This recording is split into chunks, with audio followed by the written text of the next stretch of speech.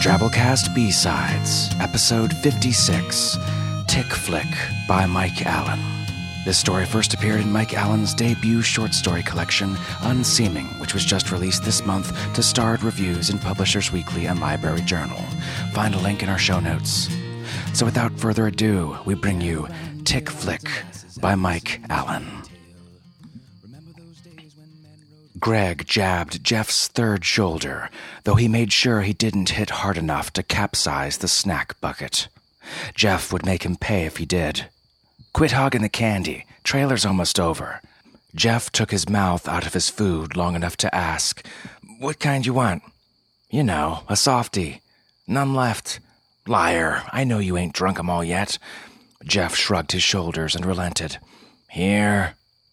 Greg clutched the softie with 4 hands to make sure it couldn't slip away. He used 2 more hands to open it so he could really sink his mouth in. It still wriggled a bit. He couldn't keep it under control and focus on the scenes projected across the dome at the same time.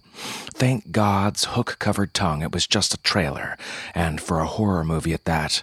He didn't much care for horror. He didn't understand why they'd put that kind of preview in front of a comedy anyways. He did catch the very end. On the right side of the dome, a shapely girl gorged contentedly, her expanding flesh filmed from a flattering angle, a suggestive angle, showing no sign she was aware of the siphon-wielding maniac crawling into view on the dome's left. The image wavered in disconcerting fashion before fading to black. Greg didn't even bother reading the title, as if this same ridiculous scene had not been played out over and over in one cheap slice fest after another. Jeff freed his mouth to chortle. "I saw you tense up." "What?" "You can't handle a little scare. I saw you tense up." "Did not." Greg pounced on a quick subject change. "Give me another softie." "Out of softies, for real this time." "The other kind, then." Jeff drew out a full groan and, in a rare show of courtesy, split it himself, a messy and noisy process. He did grumble, "I thought they put more suppression juice in these." Greg wondered, too, once the movie started, was that noise going to interrupt every time someone got hungry? Then Jeff laughed. "Maybe they can't help but wake up once they're getting eaten." The flick was starting. "Shh," Greg admonished before starting on his half. Not as sweet as a softie, but still rich and heady, a pleasant mix of salty taste and thick texture. Greg wasn't prepared for the movie to open with a scene of love-making. No one had asked him or Jeff their ages when they bought snacks and tickets.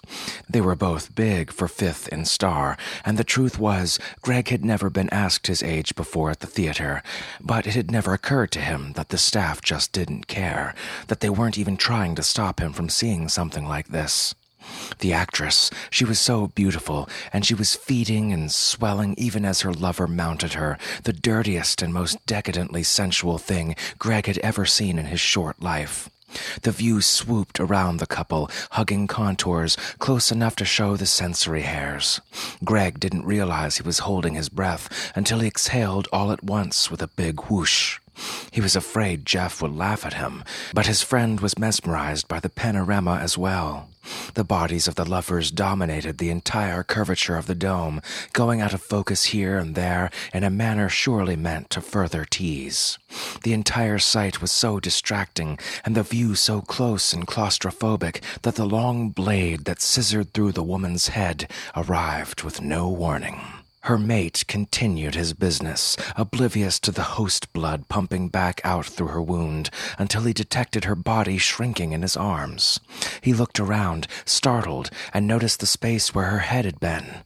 "Huh?" he said, a stupid noise, all his eyes bulging. Then the blade snipped his head away, too. Aghast, throat constricting, it took Greg a moment to comprehend that the awful noise in his ear was Jeff's howling laughter. He jabbed his friend's shoulder again, this time not caring how hard. "You said this was a comedy." "It is," Jeff gasped. "Shh." The splatter from the blood formed the letters of the title, Love Reaper, which made Jeff laugh even harder. Heat pooled from behind Greg's eyes. He didn't like horror movies. He'd specifically asked Jeff to pick something fun. Not for the first time, he wished there were other kids willing to hang out with him. But Jeff was the only one, and he was the only one who hung out with Jeff, so they were both stuck. Sometimes he really wished he had someone else, anyone else, to spend time with outside school. He had no idea what Jeff thought, and was sure that if he asked, Jeff would just make fun of him. The letters went weirdly out of focus, as if the membrane of the dome rippled. Then the alarm sounded.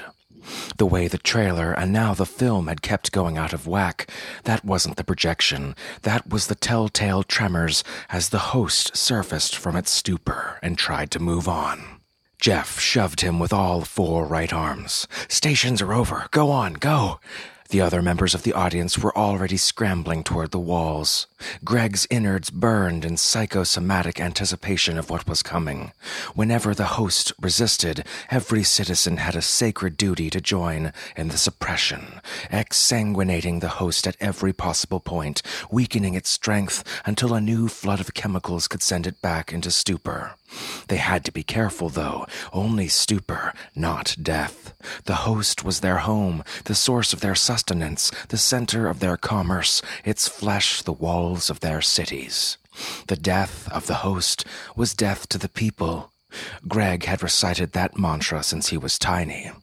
He pulled down the flaps at the first station he reached and plunged his mouth into the flesh of the host. It was nothing like the softies, gritty, fibrous, its intense coppery tang dirtied with other metals and unidentifiable chemicals.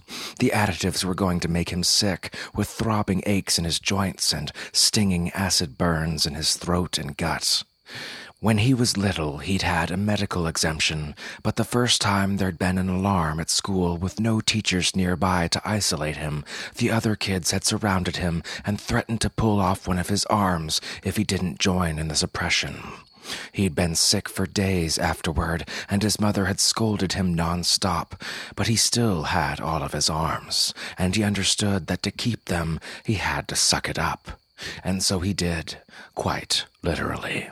Thank God's lucky quest that alarms were rare, or at least they used to be rare. The fluid from the host filled him like motor oil. He fought against the instinct to yank out his mouth and vomit it all up. Then the hallucination started. Greg wanted to moan aloud, "Not again, not again," as sensations overwhelmed him of infinite mass, of vast immobile weight, of many-limbed multitudes crawling through every cavity of his inconceivably huge body, the maddening itch of their bites by the millions. Sightless, he wanted to scream, tongue as paralyzed as the rest of his body, swarming inside and out with spiny invaders. The alarm stopped. Thank God, thank her swollen belly, and Greg sprang away, spitting host juice. He hunkered down on his arms and trembled, praying for the visions to go away. Each time, they took longer to fade. He still itched with itches he couldn't scratch as he clambered back into his seat. The hallucination shamed him. He knew of no one who had ever experienced anything similar. It was as if some perverse impulse compelled him to sympathize with the host, which was the grossest possible blasphemy. Next to him, Jeff fidgeted, unusually quiet. The movie resumed, of course, with a quartet of randy youngsters descending to the lake for a weekend getaway. At least Greg's misery let him tune it out. He took spiteful pleasure in the notion that the flick had probably been ruined for Jeff, too. His miserable delight lasted for about a minute, and then Jeff nudged him again. "What?" he snapped, surprised at the volume of his voice. Jeff flinched, then reached toward him once more. A softie squirmed in his hand. Greg turned to focus all his left eyes on the offer. "You said they were gone." Greg stopped just short of accusing his buddy of lying. Because if he was lying and hoarding one last softie for himself, why reveal the ruse now? I was saving it for after the movie. I was going to surprise you."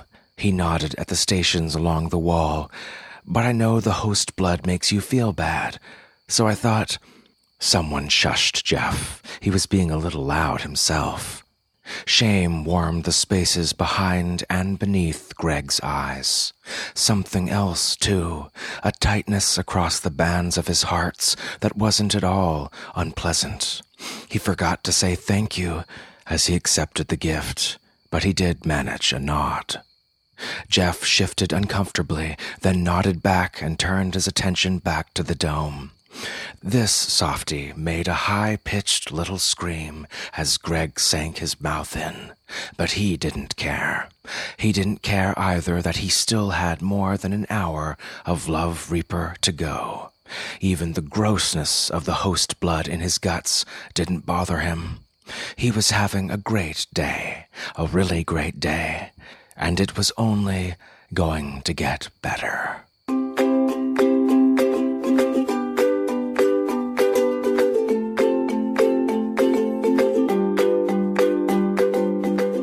You've been listening to Drabblecast B-Sides. Special thanks to our episode artist this week, Jessica Craddock. And special thanks to you, our Drabblecast B-Sides $10 a month subscribers, for subscribing to the Drabblecast and helping us do what we do. We greatly appreciate it.